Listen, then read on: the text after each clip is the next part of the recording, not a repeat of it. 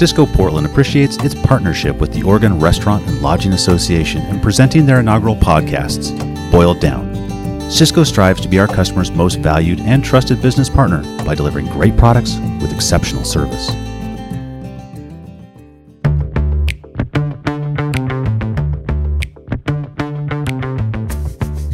Welcome to Boiled Down, the Oregon Restaurant and Lodging Association's podcast. I'm Greg Astley, your host, Director of Government Affairs for the Oregon Restaurant and Lodging Association.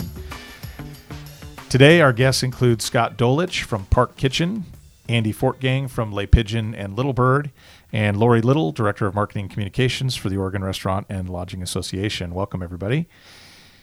If you'd like to email us during the podcast, or if you afterwards have questions for us or comments, you can reach us at info@oregonrla.org. You can also find us on the web at oregonrla.org and follow us on Twitter at Boiled Down. So before we get into our interviews, I just want to give you a quick update on what we're watching right now, keeping a pulse on some of the government issues that are out there. And with the legislative session just around the corner, there are a couple of key issues that we will definitely be keeping an eye on for the industry. Those include the tip pooling issue that we continue to push forward on. And at this time, we're waiting to hear whether or not the U.S. Supreme Court will take up the case. Of course, with the new administration, we may be looking at a new justice, but we think that before that happens, hopefully this case will be taken up by them and heard, and we'll keep you updated on what's going on with that as things happen. The next issue is restrictive scheduling, and we expect that there will be a bill in the legislative session that will get advanced on restrictive scheduling. We're opposed to that. We know that workers and employers need to be able to deal with unexpected life events and changes in shifts due to weather, and just be able to adjust their schedule as need be. And we believe that the current information on restrictive scheduling won't work. The next thing would be launching our income equality bill, which is going to help with our back-of-the-house employees. We're partnering with both Democrat and Republican lawmakers to introduce the most progressive income equality proposal in the country. For more information on that, you can go to our website or contact me at astley@oregonrla.org. Finally, on the legislative agenda, we need to strengthen Oregon's roads and bridges, and so we expect that a transportation package will be coming out of the 2017 legislative session. We're supportive of a comprehensive transportation plan that funds needed infrastructure projects throughout Oregon, and we recognize how critical that is to the success of Oregon's hospitality industry and the experience of visitors to Oregon. Other issues that we're keeping an eye on currently include human trafficking. Continues to be a problem in the state of Oregon and really across the country. And in fact, you'll hear a little bit more about one of the groups that Orla has partnered with a little bit later in our podcast, but we continue to monitor that and keep an eye on things for you there. Last two things we have are protecting Oregon's tourism and lodging taxes. Right now, 70% of any lodging taxes post-2003 need to go for tourism promotion or marketing, and we want to protect that. The other 30% goes to cities, counties, and other municipalities for whatever resources they need to use it on. Every session, it seems, there is a threat to that 70% rule, and we're going to keep an eye on that and defend that for our industry. Finally, we want to ensure fairness in short-term rental housing and short-term rentals for overnight stays. There are problems in the Portland area in particular, but really across the state, with illegal short-term rentals endangering customers' lives, ignoring the existing laws, and trying to find out whether or not they're actually paying the lodging taxes that they need to pay. So we do have some suggestions for the state, the city of Portland, as well as other cities and the counties on how they can enact some laws that were passed recently in the city of Chicago and New Orleans to make sure that short-term rentals are in fact complying and being helpful to those municipalities. That wraps up our advocacy watch for today. Of course, if you hear of anything that's going on in your area and your community, please get in touch with us. Again, you can email me, Astley, A-S-T-L-E-Y, at oregonrla.org. And if there's anything you'd like to see us cover in a future podcast, you can also email us at info@OregonRLA.org and just reference our podcast in your subject line. So what we'd like to do now is get into our interview. And again, we've got Andy Fortgang from Le Pigeon and Little Bird, and Scott Dolich from Park Kitchen, as well as Lori Little, our Director of Marketing Communications for the Oregon Restaurant and Lodging Association. Our topic today is going to be service charges, gratuity-free restaurants, and talking to these gentlemen about some of the changes that they've made in their restaurants around that issue. So welcome, everybody. Thanks. Good to be here. Great to be here. Thanks for having us. Yep. So we were going to talk today a little bit about service charges and tipping. There's been a lot of conversations around this lately. Been some changes in the industry around this, and with the issue of higher minimum wage here in Oregon, and also trying to deal with the tip pooling issue. Some restaurant owners, including yourselves, have changed the way that you're doing business. And so I've got Scott right here, and I'm going to ask you to just tell us a little bit about yourself and your restaurants, and maybe, you know, the changes that you've done. Yeah. So to keep this part brief, I came out to Oregon in 1992 as a cook, graduated the Culinary Institute of America, and just came out to Oregon because I heard a lot about how great the food was and the burgeoning food scene. And worked my way through a bunch of great Portland restaurants. Started Park Kitchen in 2003 by myself and with 7 other brave employees, and have just gone through the past 13 and a half years as a chef and owner, and now mostly an owner. So I'm not really in the kitchen very much anymore, aside from research and development. And that's really the short version of where I am. Okay. And Andy, why don't we go ahead and have you tell us a little bit about yourself and some of your background as well. Sure, yeah. I got my start in restaurants, as I think a lot of people do, in the kitchen back when I was in high school. Growing up in New York, and had the very good fortune and really just dumb luck to kind of start out by being a stage in the line cook at Gramercy Tavern. So I'm about the luckiest restaurant person there is in the world to get to start there. And just have always been fascinated by the restaurant industry in all aspects. Eventually moved to front of the house, married a pastry chef, and at some point we decided that we might want to live somewhere else. Looked all over the country, thought about different places, and fell in love with Portland and just the food scene here, and just life here. Moved out here in 2007. Le Pigeon had been opened, I think, about a year, and got a job as a manager here. Soon after became a partner, and now we've been open for, I think it'll be 11 years in June, and then back in January 2006, December 2000. I'm sorry. Is that right? Wow, time flies. 2010. In December of 2010, we opened Little Bird, and so that's 6 years now. And just just still love the business. Fantastic. Well, Andy, I'm going to stick with you for just a second. So again, the issue today is the whole topic of the tipping and the service charges, and in some cases removing all of that. And so tell us a little bit about some of the changes that you made in your restaurants, and what that's meant for your employees and yourself, your customers. Mm-hmm. Sure. Well, I would say that, the change we made was, in actual execution, pretty simple. We just we got rid of tipping. We increased our prices a little bit to sort of cover the true cost of paying our staff, and we upped our prices a bit. We feel like neither restaurant is inexpensive, but we've always, for our entire time open, kind of tried to offer value at that point. So, we raised our prices, but they're still, reasonable for, I think, the food we do and the wine we serve and whatnot. And I think that's important because as far as our guests are concerned, the move to no tipping has kind of been sort of anticlimactic. We haven't really had anyone complain that they couldn't leave a credit card tip.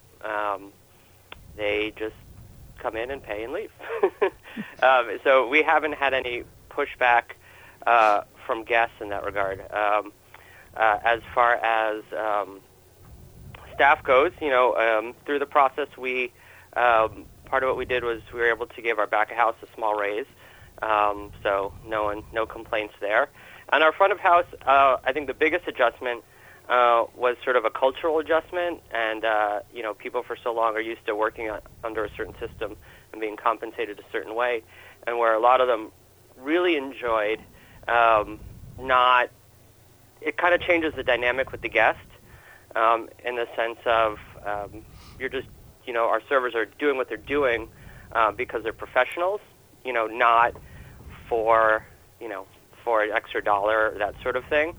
So they really, most of them have really enjoyed that. For some of them, it was a hard adjustment in terms of people who've been servers for a long time. They know the kind of the highs and the lows, emotionally of a busy night, and that changed a little bit. But what was the ultimate, plus for them was, even though the busiest nights aren't as busy, the slowest nights, I should say, the busiest nights aren't as profitable. For them, the slowest nights aren't as adversely unprofitable. So while they were in the summer when they weren't making as much as they usually do in the summer, they were worried. But then when the fall came around and they were making the same amount of money, people felt a lot better about it. Sure, kind of helps to even out their paychecks. Right. And that's one of the the big things we were doing, because in our mind we wanted to make sure that we were still offering, because for us we want to have, like any business, the best employees you can get, and so you want to make sure that we're still offering really competitive compensation for our front of the house staff. And in our mind, the key to that was really looking at what are we giving them, how can we give it to them, how can we stay competitive and still get great people while making this change and trying to also support our back of the house a little bit more. Sure. So real quick, Andy, too, I want to ask you, because I know that you communicated your change to your customers in kind of a unique way. You used a logo. Is that correct? Yeah. I believe Scott is using it too. He's a restaurateur, has a few restaurants in New York and Brooklyn, actually, who created this logo that kind of says gratuity free. And we saw it, and I think actually Scott, I'll give him credit, he brought it to my attention, and it was just kind of a nice way, because it just kind of, a logo kind of is designed just for that, kind of pulls your eye to it, because we want our guests to see and we want our guests to understand what we're doing and not sort of be surprised at the end of their meal. Sure. So Laura, did you? Andy, I was going to also mention. I know I've heard another podcast that you were interviewed on, and you've talked about this issue before, and heard you also say that really, even though you've raised prices slightly in the meals, have you not also just tried to keep the final cost of eating relatively the same for customers? Yeah, no, for sure, because at the end of the day, we looked at a year's worth of data, a 12-month period, and we said, what's the average tip? And it was somewhere, around, for Le Pigeon, it was around 22%. And so we said, okay, obviously some people that means are tipping more than that. Some people are tipping less than that. So we said, let's kind of raise our prices by approximately 20%, overall, not some items more, some items less. And then, not give people the ability to tip. And then, it's, I'm not sure what year you learned that in grade school, but it's just, it's kind of simple math. It just kind of keeps the price people were ultimately paying the same. Mm-hmm. Great. Well, let me turn to Scott for just a minute. Scott, you were with me on a panel at our convention last year where we talked about this, and I was fascinated by the amount of time and preparation that you went into before you made the change. Can you talk a little bit about how you interacted with your customers and your staff, and then ultimately what that led to your model being? Yeah, so that was a really interesting process for us. We So we started with gratuity free in July of 2016, and we actually started talking about it in December of 2015. And it wasn't that we wanted to go no tipping. That wasn't the ultimate goal for us. The ultimate goal for us, or the way it started, was we were just really noticing the disparities between the front and the back of the house. And we were just playing around with ideas of how to solve that disparity or how to eliminate it. And there's that disparity between the front and the back of the house that a lot of people have been talking about, where the cooks are not paid very highly and they work long hours, and the servers get paid on a higher hourly rate just because of the tips that they get, and they work less hours. It's not that they work less hard. Front of the house is very hard and very difficult to maintain that public persona, but they were just getting paid more than the cooks. So we were experimenting with how to do that, and ultimately what we came up with was a system that kind of integrated the front and the back of the house, is what we call one house. And the only way that we could actually pay for it was no tipping. So that we wanted to be able to, like Andy said, take in what the real cost of the whole meal is and just incorporate that into a meal. And ultimately we wanted what we envisioned was the customers would pay for their meal the same way they would pay for anything else, like a pair of shoes or a sweater, or you come in, there's the price, you pay it, and that's it. So that's what we eventually did, and we told our staff at the beginning of 2016, and we started to tell our customers that we were going to do it, and we knew that it was going to be a messaging issue for us, because the more we talked about it, the more we recognized that it was going to be a big deal that we were going to be doing one house and no tipping. And when we started to talk about that, people were like, wow, how are you doing that? What is that? Why are you doing that? So we put a lot of time and money and effort into messaging that, because we wanted to make sure people knew what we were doing, why we were doing it, and that they would hopefully still be able to get value from it. So we told our staff early on, and most of our staff really enjoyed it. We did lose some servers for, it's a cultural change. It was a really big shift for them. The cooks were really into it. We started talking to our customers, because we originally thought that we would put a service charge onto our final bill. We'd keep our prices the same, and then we'd just add about 20%, because that was our average tip at Park Kitchen. And the more we talked to our customers about that, they said, well, if you're going to do this, just increase your prices. We don't want to know that you're charging us an extra 20%. We just want to know that we're getting value from it, and we just want to see one price. So that's what we ended up doing. And our experience has largely been what Andy's has been too, that it was a non-event. We had a lot of apprehension about it at first, but our customers for Park Kitchen, they were fine with it. They were really fine with it. Yeah, I'm sure that communication was probably a really key part of it as well. It was huge for us, and we're finding that even though we've been doing it for over 7 months now, we still have customers who come in and they don't know that we're doing it yet. So fortunately, we've got a lot of table literature, and we're still very proactive about telling people what we're doing. And as long as we're telling them and they get the reasons why, it's a pleasant experience for them. Yeah. I'd imagine it's probably different being in a more fine dining restaurant than it is a casual restaurant, or even a bar or tavern, like others have tried and maybe not succeeded. Mm-hmm. Yeah, that's been a big point that I've been talking to other restaurateurs about, is that Park Kitchen, people aren't as price sensitive. Our check average is fairly high. So the people who are coming in, they're coming in for an experience, and we're delivering it. And as long as we're maintaining value on that, then we're fine. And that's what we've really been trying to ratchet in on, is how do we provide value at a given price point. We were so concerned with that day, that marking line where, okay, before this day we had tips and after this day we didn't have tips. Well, that didn't really mean so much in the end, because all restaurants, Park Kitchen included, always has to provide value one way or the other. Every customer is going to come in and want to, whatever the price is, they need to find value. So as long as we're doing that, we're fine. I think it is tougher with a bar or somebody that's charging, $12 for a sandwich or $10 for a sandwich, because pennies count. So people are really in tune with that. Sure. So Andy, Scott mentioned the cultural change and talking with other restaurant owners in Portland, and I would imagine that he mentioned losing some servers as well. Did you experience that No. at all? No, we didn't lose anyone.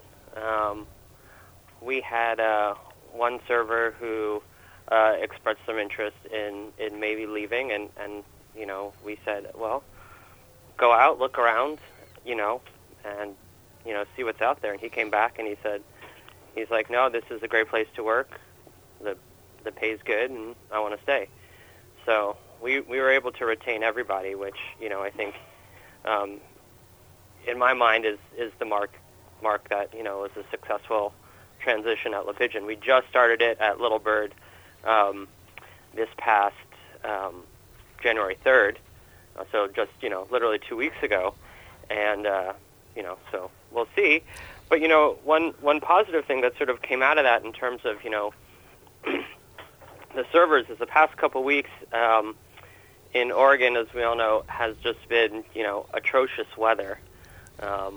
We had to close for a day with all the snow and the ice. We closed early. We were usually open until midnight a few nights, and so people worked fewer hours. We had fewer guests in the restaurant, and while overall that was not good for the restaurant, for the business, for the entity itself in terms of sales. Our servers made less than they would have had it been busier or normal business, but they did better under the new system than they would have in the old system, which was sort of the point. Part of what we're trying to do is protect them from bad weather, sporting events, things like that can really be a drain on on a server's income in a situation where it's tip-based. But I just wanted to circle back to something, Scott said, which I think is so critical, just the idea of offering value, and that's what, dining guests are looking for, is people want to go where the food's great and the service is great. And they're going to come back if it is, and they're not if it isn't. And I think that's one of the things with tipping where it's sort of been a poor system in terms of communicating, a judgment to the restaurant. With if people get bad service in a restaurant, they're not going to come back, even if they leave a bad tip. Sure. So in that regard, it never really told anything, and and furthermore, no one ever knew if someone was a 10 or a 15 or a 20% tipper. So when someone deviated from their normal, it didn't really communicate anything to the server of the restaurant either. And that is something that we're glad to leave in the past. Yeah. So, Andy, you mentioned that you're just starting this at Little Bird. For anybody that's listening to the podcast that's thinking about doing this, and Scott, I'll have you jump in after Andy, but what were some of the lessons that you learned from doing this at Le Pigeon that you're applying to starting this at Little Bird, and what lessons would you like to share with anybody who's thinking about this? Sure. I mean, the biggest lesson was, I think at Le Pigeon we sort of underestimated the emotional factor on the part of our front of house servers, and not that we did a surprise. We had meetings about it going back 4 months before we implemented it, but it really sort of, in a busy restaurant, people get really excited when it's busy and you make a lot more money, and then other nights you don't. And even though some of, we had a couple servers who, in talking to them, they expressed to me that wasn't like rational, but it's a feeling, and it's a, and if you're used to that for many, many years.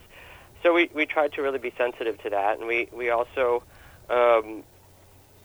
realized that doing it in the summer, where we implemented it in the summer at Le Pigeon, was sort of a harder time to do it because it was generally the busiest time of the year.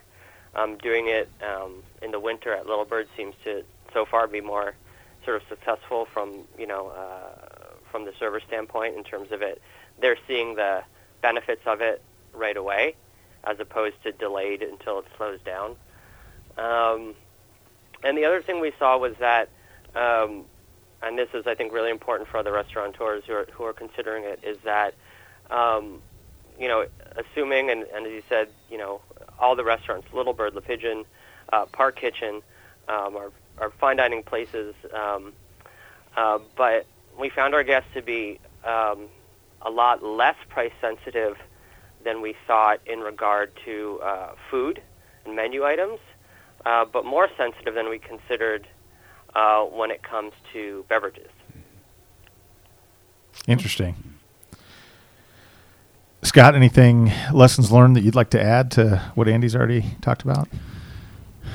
Lessons learned, yeah. There was, I think my biggest one was really listen to your staff and your customers. Really be in tune with what they, just be proactive about asking them what they want, and don't be afraid to do it. That was really the biggest thing that we learned from our customer standpoint.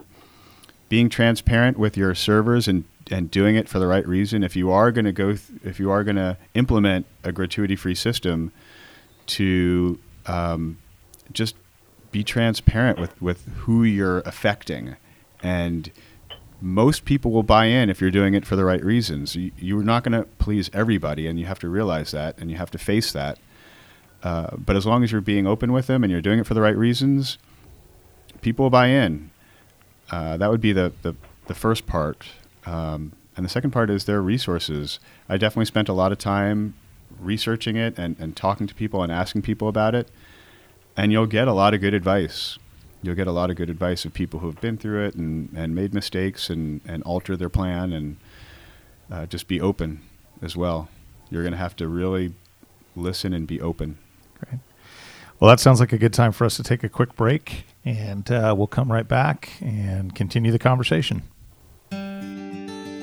Sysco Portland thanks you from the heart of food and service for your dedication to culinary hospitality. We also appreciate our ongoing partnership with the Oregon Restaurant and Lodging Association. Together, we'll shape the future of food service in the Northwest and help operators grow. Want to be a Sysco customer? Visit www.syscoportland.com. Welcome back to Boiled Down, the Oregon Restaurant and Lodging Association's podcast. I'm joined today by Scott Dolich from Park Kitchen and Andy Fortgang from Le Pigeon and Little Bird, as well as Lori Little, our Director of Marketing and Communications for the Oregon Restaurant and Lodging Association. So we're talking about service charges and tipping and not tipping and changing menu prices and some of the challenges and the lessons learned. And Scott, I'll start with you and hear from Andy. If you could look into your crystal ball, and you've obviously talked with other restaurant owners in Portland and around the country, do you see this as kind of the future, maybe particularly for fine dining?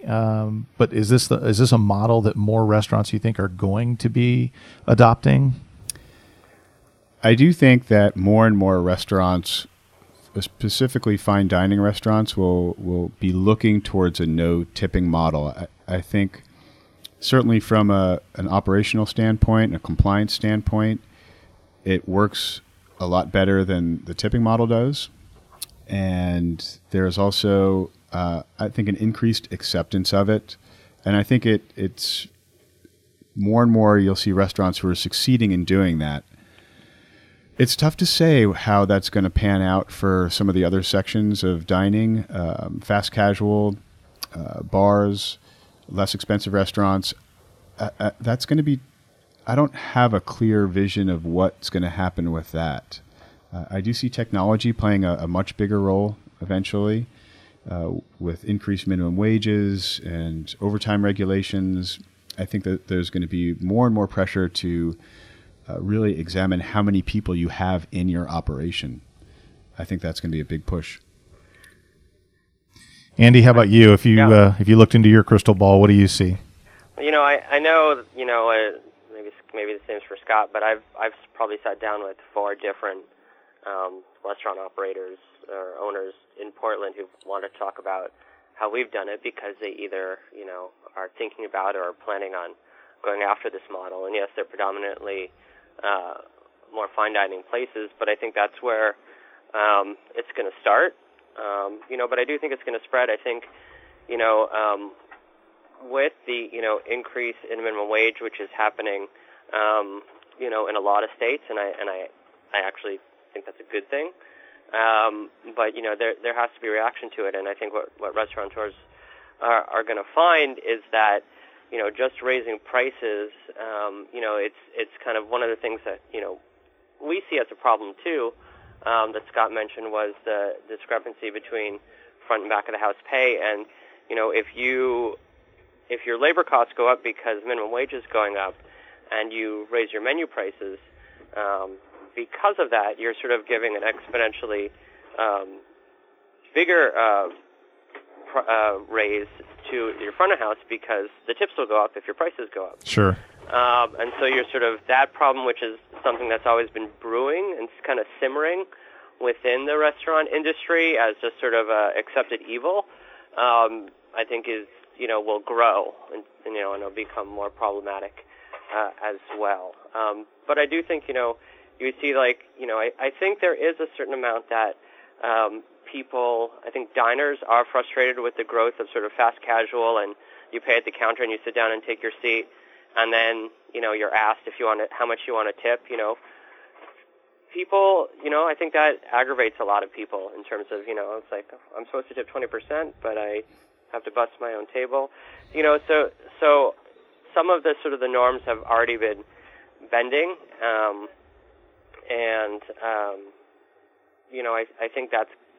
I think people are diners are going to really, be happier with a more settled system of not having to tip at all, or, and just knowing that people are being taken care of properly.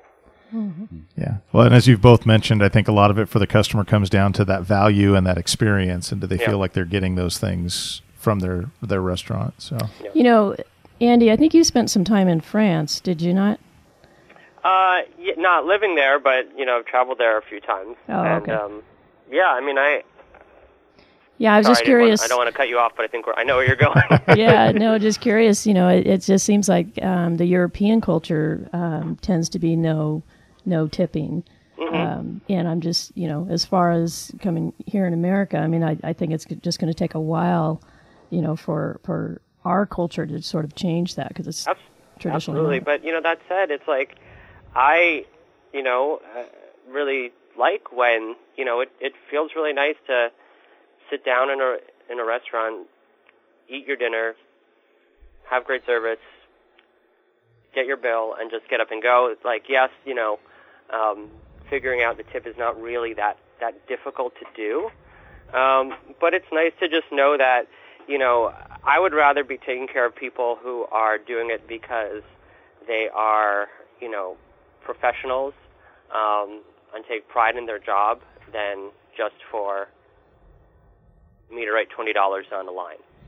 And that's something that we found and that's why we, as I've said over and over to a lot of people, we've never been concerned that our service was going to deteriorate at either restaurants, because the people we hire are people who are professionals and they're great at what they do and they take pride in what they do.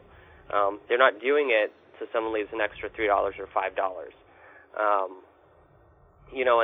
And that's really important. I was just visiting family in New York around Thanksgiving time and ate at the Modern, which is one of the Union Square hospitality groups that have eliminated tipping, and had a great meal, and it was really nice to just get up at the end and not have to calculate the bill and not have to say, oh, we had a bottle of wine, do we tip full on that, do we not?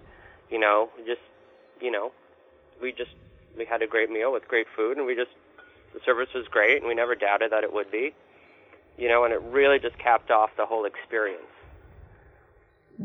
Scott, real quick, can you talk a little bit about the cross-training? Because I know you've spent a lot of time and effort on I think it's 10 full-time folks that you have working for you? Yeah, 10 full-time folks.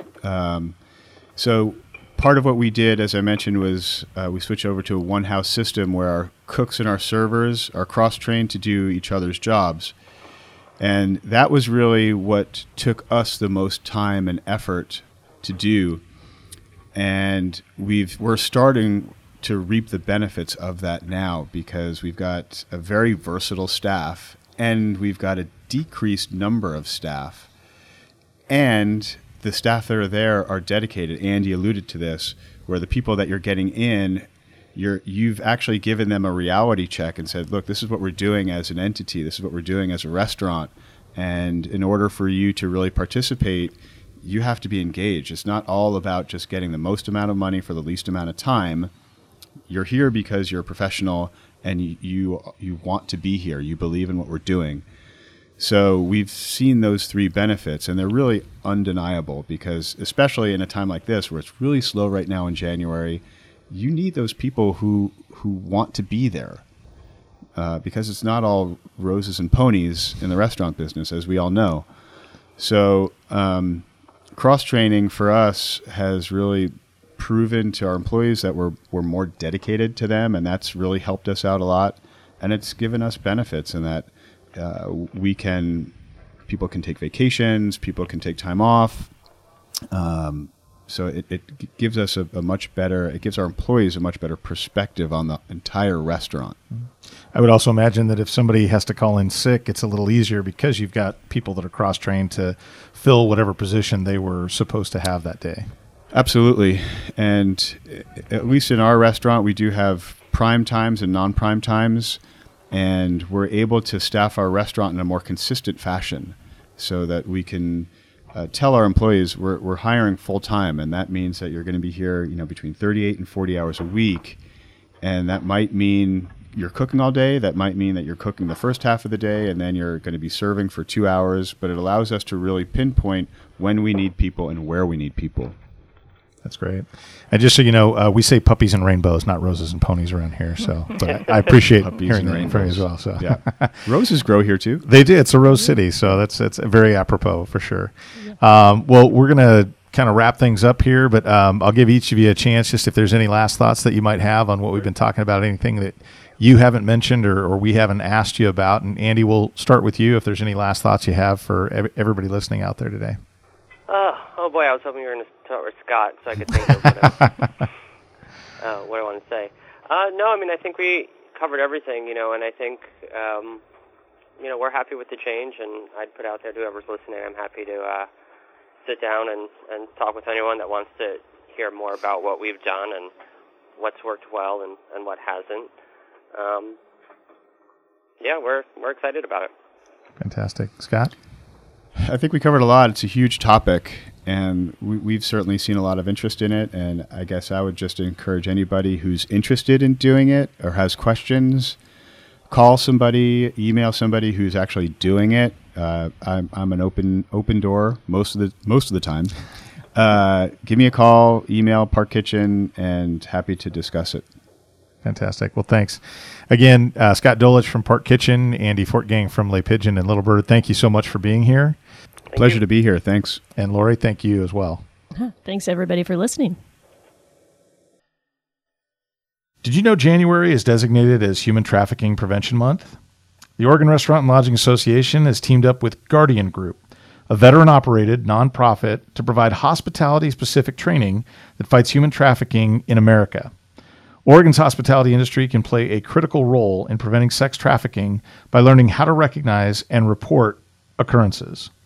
Orla members get discounts on both in-person and online training. For more information, visit theguardiangroup.org. If you've got any comments or questions about today's podcast, we can be reached at info@oregonrla.org. You can also follow us on Twitter @BoiledDown. And I just want to thank our guests again for being here today, for taking the time out and talking to us about this important issue. Again, want to remind everybody, too, that February 28th is Orla's Day at the Capitol. During the afternoon, we'll be meeting with legislators down in Salem to talk about issues, introduce ourselves as an industry and as individuals. And then later that evening, we'll have the Taste Oregon legislative reception, which is a great chance for you to meet legislators, their staff, and other elected officials in a very casual setting while you're enjoying some fantastic food and beverages provided by Orla members. That's February 28th. And that starts at 11:30 in the morning. Thanks again to our guests, Andy Fortgang from Le Pigeon and Little Bird, Scott Dolich from Park Kitchen, and Lori Little from the Oregon Restaurant and Lodging Association. This is Greg Astley, your host and Director of Government Affairs for the Oregon Restaurant and Lodging Association. Thank you for listening. The associates of Sysco Portland know that life's celebrations bring the best meals, wonderful moments of fun, family, and food.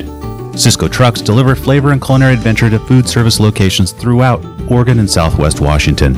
Want to become a Sysco customer? Visit www.syscoportland.com.